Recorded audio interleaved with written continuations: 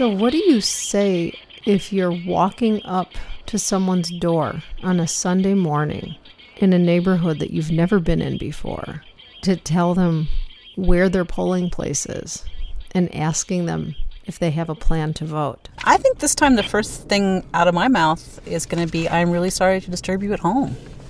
Because that's how I feel.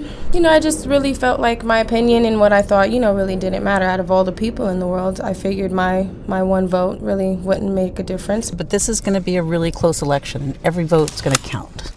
Tune in to Here in the City on KPFK on Tuesday at 2:30 p.m. as we map the city of Las Vegas through sounds and voices in this desert battleground state with 6 electoral votes that may well hold the key to the presidential election.